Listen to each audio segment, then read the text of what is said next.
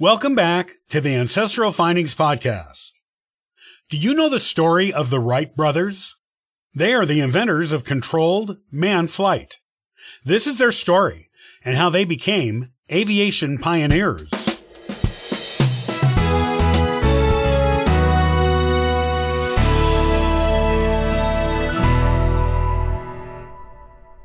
Do you remember reading about the Wright brothers in school? They are famous as the inventors of manned, controlled flight. Their first successful flight in the airplane of their own invention was at Kitty Hawk, North Carolina, on December 17, 1903.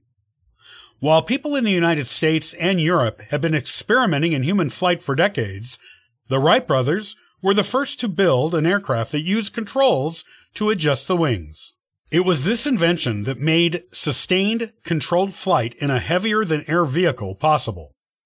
Though they fought for years for official recognition, as they did their flight experiments in relative secrecy and few people believed what they had accomplished was possible, they were eventually granted the recognition they deserved. The Wright brothers were named Wilbur, 1867 to 1912, and Orville, 1871 to 1948. And were two of 7 children born to Milton and Susan Wright.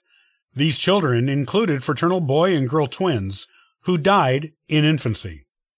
Orville and Wilbur never married or had children, with Wilbur once stating he did not have the time or monetary resources for both inventing and a wife. Their sister Catherine married in her 50s and never had children, leaving only their elder brothers, Rushlin and Lauren Wright, to marry and have children to carry on the Wright family line into the present day.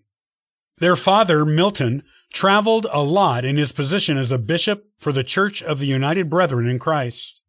On one trip, he bought a toy helicopter for Wilbur and Orville. No flying helicopters had been invented, but it was theorized one could work, and the toy was made based on this theory and on the design of the French engineer Alphonse Pénaud. It was made of cork and paper, with a rubber band to make the rotor blades spin, and measured around a foot long. The brothers were fascinated by it and played with it so much that it eventually broke. At that point, they built a new one on their own. They later looked back on their toy helicopter as the thing that first instilled an interest in flying in them.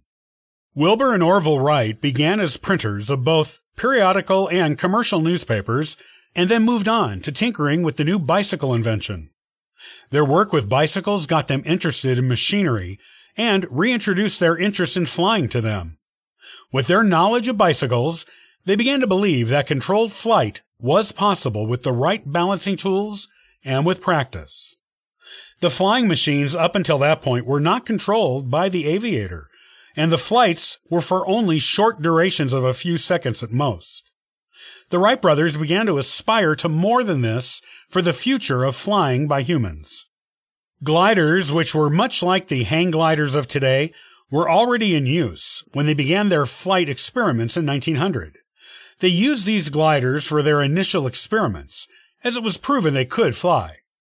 It was the control and the sustained ability to fly the brothers were looking to add to their gliders. In collaboration with Charlie Taylor, an employee in their bicycle shop, the brothers began to build the first airplane engine. Their airplane engine was funded by profits from their bicycle shop, where they both repaired and sold bicycles. They based the design of the airplane their engine would be powering on the work of early gliding aviators, as well as the designs of Leonardo da Vinci. With extensive experimenting through 1903, the brothers gradually perfected a design they believed would fly and be able to be controlled by humans. They chose Kitty Hawk, North Carolina, as the location for their first experiments in manned flight, as the sea breezes coming from the Atlantic coast provided good lift and support for their aircraft. Orville successfully flew for around 12 seconds on December 17, 1903, and the brothers considered this their first successful manned flight. They were still a long way from perfecting the design, however. Both Orville and Wilbur were involved in many aircraft crashes during their experiments, though neither one of them was ever seriously injured. Eventually, they were able to get the public interested in what they were doing when they agreed to do demonstrations of manned flight in France and Washington, D.C. in 1908 and 1909. This brought a contract from the U.S. Department of Defense for the purchase of the brothers' aircraft, newspaper attention around the world, and permanent fame in the imaginations of the people around the world.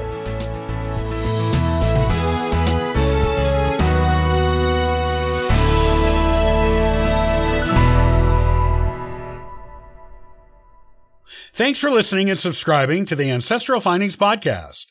Check out ancestralfindings.com and download a free genealogy ebook and sign up for the weekly historical postcard giveaway. I hope you have a wonderful day and happy searching.